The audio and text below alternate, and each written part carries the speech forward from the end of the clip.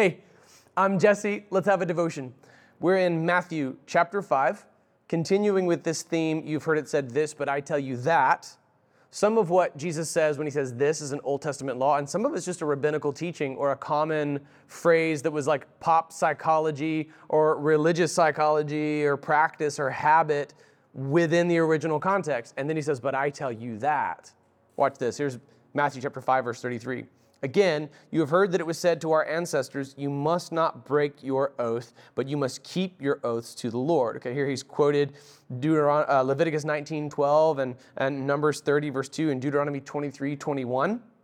But I tell you, don't take an oath at all, either by heaven, because it's God's throne, or by the earth, because it is his footstool, or by Jerusalem, because it is the city of the great king. Do not swear by your head, because you cannot make a single hair white or black. But let your yes mean yes, and your no mean no. Anything more than this is from the evil one. All right, that last sentence is mind-blowingly profound. Let's back up and let's get it in context. Because he quoted an Old Testament teaching, but then he listed all these other examples. Don't swear by your head. Don't swear by Jerusalem. What is that all about? Actually, some of these phrases are even still used in modern pagan faith systems. You'll hear some similar language to these kinds of oaths in Islam, for example. So he gives this example first, quoting the Old Testament, you must not break your oath, but you must keep your oaths to the Lord. But I tell you, don't take an oath at all, either by heaven, because that's God's throne, or by the earth. All right? What's remarkable is that people were making oaths by heaven, by the earth, by Jerusalem, by their heads, I guess. I don't know. And Jesus is saying, like, you don't have authority over those things. You don't have the title deed to the earth. You don't own the city of Jerusalem. If you break your promise to this person, they have no recourse against you because you don't have heaven to give them. You can't give them your head, for crying out loud. Moreover, you can't even make one hair white or black. Yeah, excuse me, Jesse, I have hair club for men and I can dye my white hair. No, you can't, Carl. We all know what color your hair actually is, okay? You're like Creed from The Office. You just took toner from the printer and colored your white hair. We all know what your hair color actually is.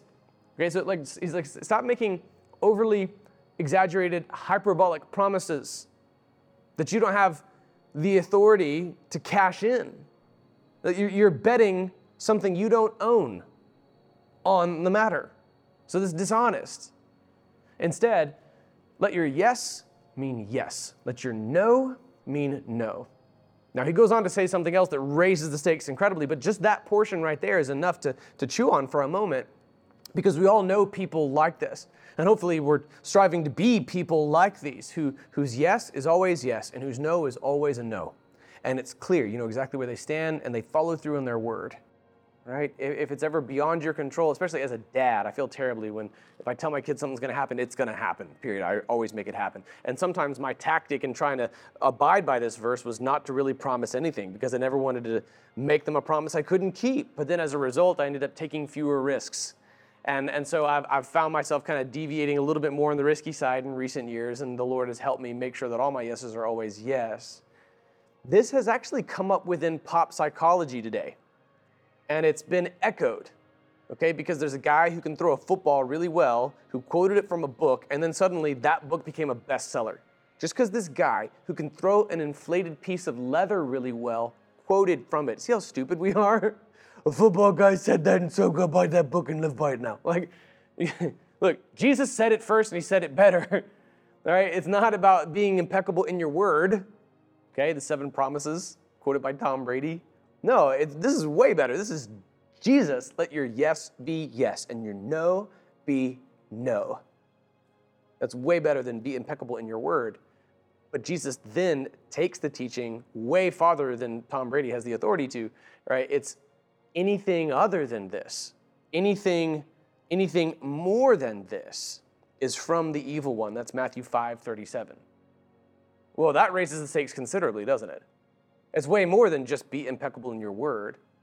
Absolutely, let your yes be yes, let your no be no. And when we go beyond that, and we start writing checks that we can't cash with our promises, we're lying.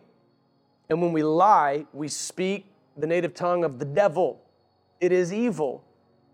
Like we said before in previous devotions, when the devil lies, he speaks his native tongue. And when we make promises that we cannot keep, overly exaggerating our gravitas behind our word, then we're trying to portray false confidence. We're putting on airs of credibility and reliability that we have no intention of following through on.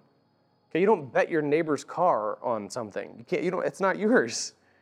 So don't do that. That's lying. That's of the evil one. Let your yes be yes, let your no be no.